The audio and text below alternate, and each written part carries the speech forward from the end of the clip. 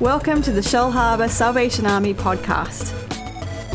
If you are ever in Shellharbour, come and worship with us 10 a.m. Sundays.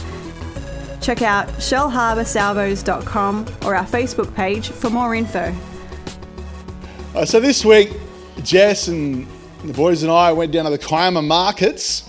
It's a great place. I've got a picture. You've got the beach in the background. That's me getting excited about a gingerbread man with the beanie you made for me. Yeah, it's awesome fun. Local produce, which is very exotic for us city types. You can take that down now. I've had enough of it. Anyway, so we bought some gingerbread man and went for a long walk around the water there. And as we were coming back, we saw this mum struggling with her little son, trying to get him off his grandma. And the little boy was kind of worked up and thrashing about, and she grabbed him to take him, and the boy bit her. And then we got in the car to drive home, and Patrick said, "Dad, why was that little boy not being nice?"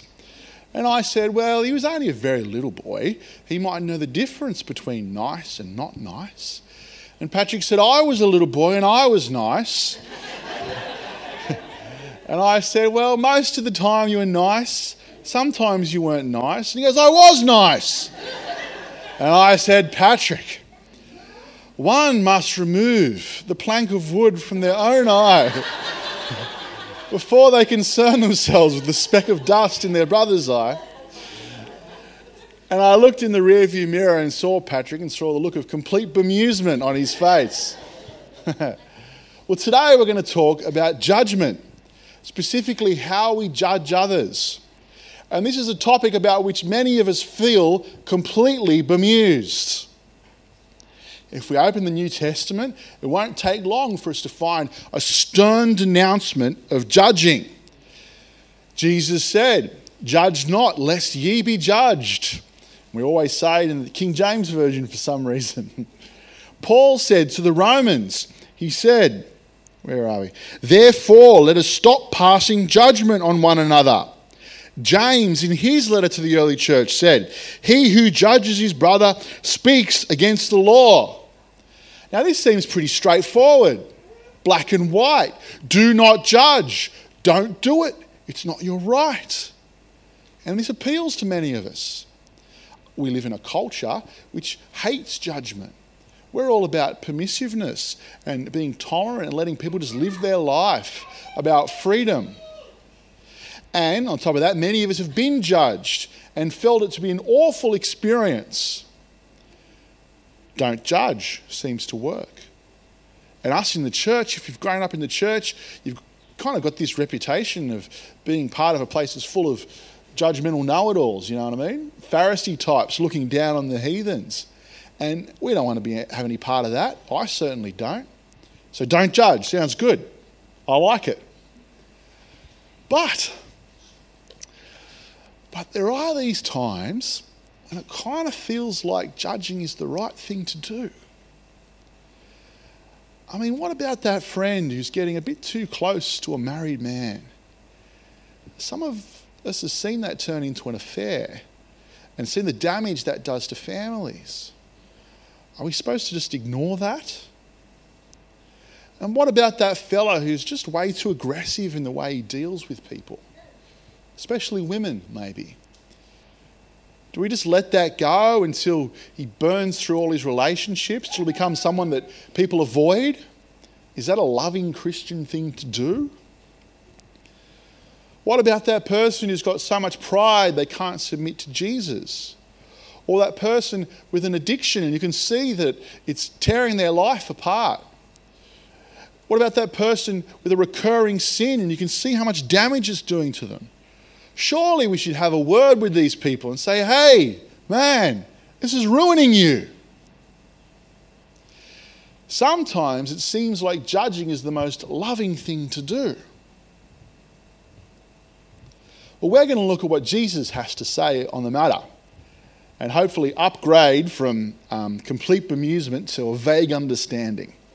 It's a modest goal. If someone asks you during the week, how was the sermon on Sunday? You can say, yeah, I really felt I got a vague understanding of the text. Matthew 7.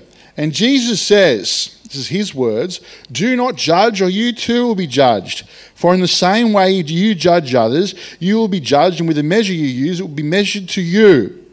Now we're going to look mostly at this next section. Why do you look at the speck of sawdust in your brother's eye and pay no attention to the plank in your own eye? How can you say to your brother, "Let me take that speck out of your eye," when all the time there is a plank in your own eye? You hypocrite, first take the plank out of your own eye, and then you will see clearly to remove the speck from your brother's eye. Now, to understand this, we need some context. This is part of the Sermon on the Mount. And if you remember anything about the Sermon on the Mount, it's mostly Jesus saying, this is how things work in the world, but this is how things are going to work in my kingdom. So he says, in the world you want to be rich, but in my kingdom, blessed are the poor. In the world you want to be a tough guy, a warrior who takes what he needs, but in my kingdom, blessed are the peacemakers. And here he's saying, in the world, we judge as if we ourselves are beyond judgment. Well, in the world, people judge as if they themselves are beyond judgment. They judge harshly. They judge with arrogance. They judge with condemnation. But that's not how judgment is going to work in the kingdom of God. If we look at the last verse, we see that Jesus does allow for some judgment. He says, "And then you will see clearly to remove the speck from your brother's eye." We can remove specks, but Jesus is saying there are some very important things we need to do first. Some things we have to consider. Some things we have to get right. And if we don't have these things right, don't even think about judging somebody. And we're going to look at three of these things really quickly. You can call this segment "How to Remove a Speck," or "How to Judge Like a Christian," or "Judgment in the Kingdom of God." Take your pick. Choose your own adventure. Number one, the first thing we need to do is recognize that we are sinners too. You can't ask someone to get down on their knees unless you're willing to get down on your knees with them. Now, when Jesus says you've got to take the plank of wood out of your own eye before you try and get the speck out of dust out of somebody else's, he's using like comedic exaggeration to say we're all really good at seeing the sins and faults of others, but we can have huge sins and faults ourselves and completely miss them. We're like that 200 kilo lady who opens New Idea and say, "Geez, Angelina Jolie's put on a couple of kilos," you know? We can see faults in others, but we don't see them in ourselves. And Jesus says that's just being hypocritical. It's no good. It's not going to work in his kingdom. It's ugly and it's awful. We need to be aware of our own sin before we even think about telling somebody else about their sin. And I think it's a good idea that if you feel like you really need to speak to someone, before you do it, say a short prayer. Say, "God, I know I'm a sinner too. And I need you to work in my life just as much as anyone's. I'm no better, Lord." Just acknowledge that with God before you speak to someone. When we judge, we should be aware that we are sinners too. The second thing we need to do is be aware that we have very little idea what we're talking about. Humans are terrible judges, really bad. I did one law subject at school, psychology and law, and all they did was show us over and over again that we're really confident of our perception, but we're just terrible. Our memories are way worse than we think. We can't pick things. 10 people can see the same event and have 10 different stories. Happens all the time. And if we think about all the famous court cases, Lindy Chamberlain found guilty when she wasn't. O.J. Simpson found not guilty when he totally was. That British nanny, the jury found her guilty and the judge let her off. We're poor judges. In the end, we're kind of like that guy down the pub watching the football, screaming, "I don't know why they picked that bloke in the second row. He's useless. He shouldn't even be playing second grade. He's terrible." Meanwhile, the coach has played 100 games and coached for 10 years and won 3 premierships. So what would he know? And the bloke in the pub's just run water for the Wingdang Pelicans. It's just like, no disrespect for the Wingdang Pelicans. Like, they're a quality outfit, but still. We're not great judges. We need to be aware of that. There is only one infallible judge, and that is God. When we judge, we should judge with humility. And the third, and perhaps most important thing, is that we should judge with love and care. Judge with love and judge with care. Our twin boys turned 1 yesterday. I didn't enjoy it too much, but they turned 1. And that meant about a year ago, we were in hospital, and Jess was waiting to go in to get the babies removed. And the midwife comes out and she says, "Oh, look, how you feeling? It's going to be okay. It won't be long. And you're going to have your beautiful babies. It's going to be great. We're going to take care of you."